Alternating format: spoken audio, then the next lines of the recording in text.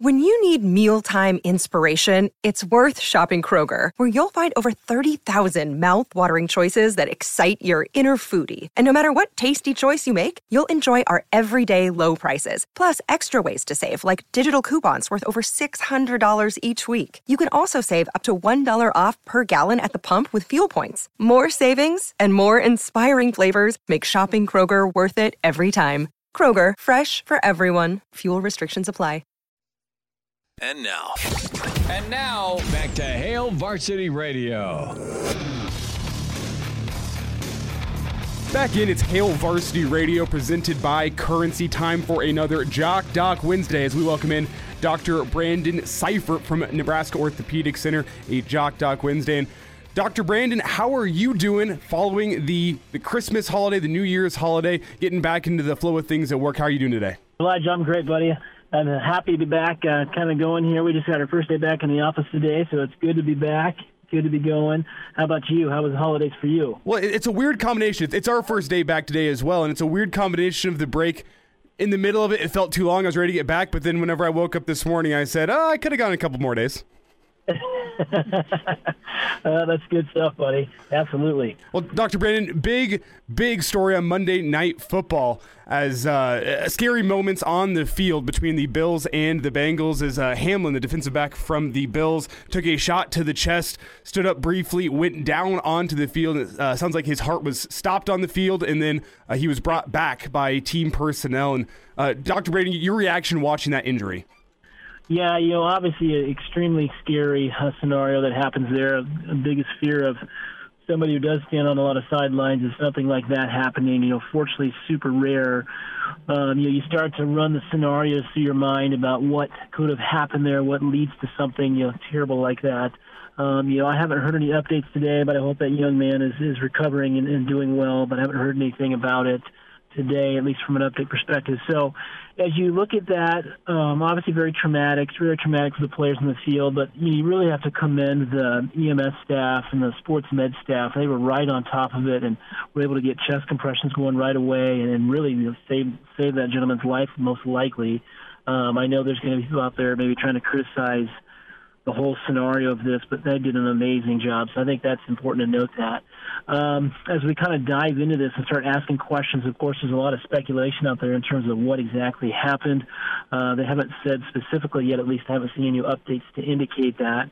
Some things that kind of come forth with this type of injury, this type of event happening, probably the one that rises to the top of the list, the things that we always try to screen for early in the season. A big term out there is called heterotopic or hypertrophic cardiomyopathy, which is essentially an enlargement of the muscular wall of the heart.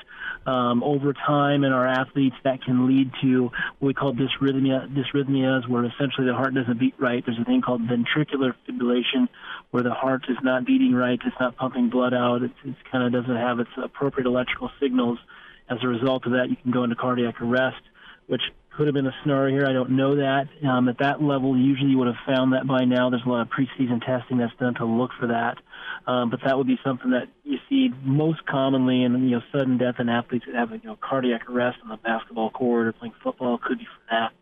The other thing that's been thrown around is, before this happened, he took a direct blow to the chest.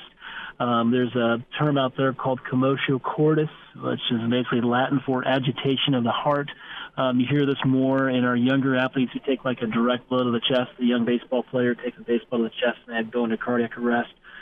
Just like it says in Latin, it's essentially any type of irritation to the heart that would cause what we call a dysrhythmia, where it changes the rhythm, basically gets into ventricular fibrillation, where your heart's no longer beating, and then you go into cardiac arrest.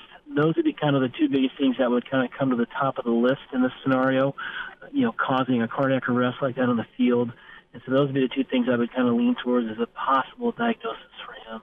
Dr. Brandon Seifert's with us here at Jock Doc Wednesday talking the Bills. Damar Hamlin, that scary scene on Monday night. Hamlin still in critical care at a local hospital in Cincinnati. And Dr. Brandon, quickly, let's get into what actually goes down on the field in a situation like this, because he was down on the field for a while. It was a scary moment as the Bills and Bengals players were praying together. It was really a terrifying scene, and I want to get into what's actually happening down on the field. I know he was receiving CPR for 9 minutes or somewhere around that mark, and I also was assuming there would probably be some pads being cut off, the helmet being taken off. And I just want to get into what's actually happening in this situation with team personnel as Hamlin's down in the field and they're trying to bring him back.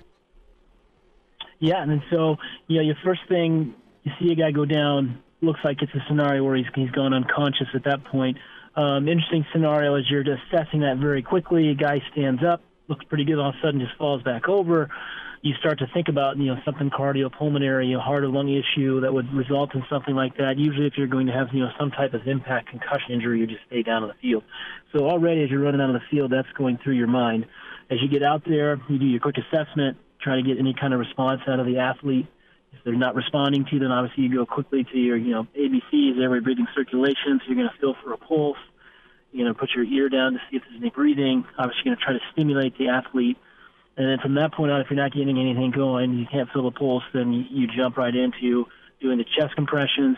And then from there, fortunately, you've got EMS. You want to basically wave them on the field almost immediately so they come out and have all of their equipment. So you can hook them up to what we call an AED with a defibrillator machine. And those typically have a rhythm strip on there so you can kind of read what's going on with the heart at that point. But all the while you're starting your chest compressions to at least try to get some blood flowing. And then once you get your pads on, now you've got your EMS people there. You've got your EKG or at least a rhythm strip. You can see what's going on with the myocardium. And then at that point, you can decide if shocks need to be administered. And obviously, if you have an AED there, that's going to deliver better shocks and better compressions, essentially, or give you a better outcome than if it's just compressions alone. And so that's what they're doing. And then once you kind of get those going, he's hooked up, you got your monitors all set to go. Then at that point, you want to start thinking about putting in, airway management. So you start to slip in, like we call endotracheal tube to control, breathing. And then from there, you're on a stretcher, you're in the ambulance, and you're trying to get to an emergency facility as quickly as possible for other life-saving measures. And that's how that basically scenario should go in a perfect scenario. Dr. Brandon Seifert's with us here at Jock Doc Wednesday. And Dr. Brandon, where does this medical discussion go now for Damar Hamlin? Still in critical condition, a couple days removed from the incident. Still sounds like he's on some sort of a ventilator, though he has been breathing under his own power, it sounds like, which confused me a little bit. But I just want to get your take on where the medical discussion goes now surrounding his health. Yeah, and so at this point, the big unknowns are, so what happens if the heart's not working? Well, you're not getting blood to your brain, so basically the brain becomes oxygen-starved. And then at that point, if your brain cells, any cells nearby, for that matter, are not getting blood or oxygen, they start to die. And so the big question is going to be how much damage was done, to his brain. And then from there, trying to figure out how much damage is done is basically going to be a process here over the next couple of days as they start to withdraw some of those supportive measures. So, for example, you just mentioned that he's able to breathe on his own. Well, that's good. That indicates, a certain type of brain function is still there.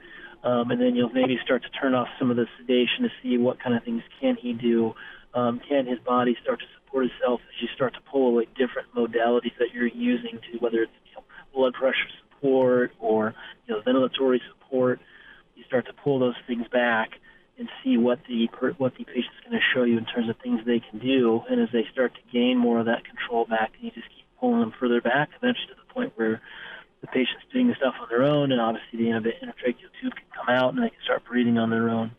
And so that'll be the process of the next couple of days. Sometimes with these types of injuries, if there has been maybe a significant injury to the brain, then they may have to control some brain swelling. You can have some brain swelling as a result of that, and so that might slow down this process of kind of pulling away some of those measures. And that'll basically be, unfortunately, there's no way to know that until you essentially start to pull those things away, and kind of it's a self-discovery process in terms of what kind of damage has been done. It's really hard to predict where he'll be. Hopefully he'll end up with some really good function, but it's hard to say at this point. Dr. Brandon Seifert's with us here at Jock Doc Wednesday. And Dr. Brandon, thank you for the insight today. Have fun with this week, getting back to work and getting back in the rhythm of things, all right?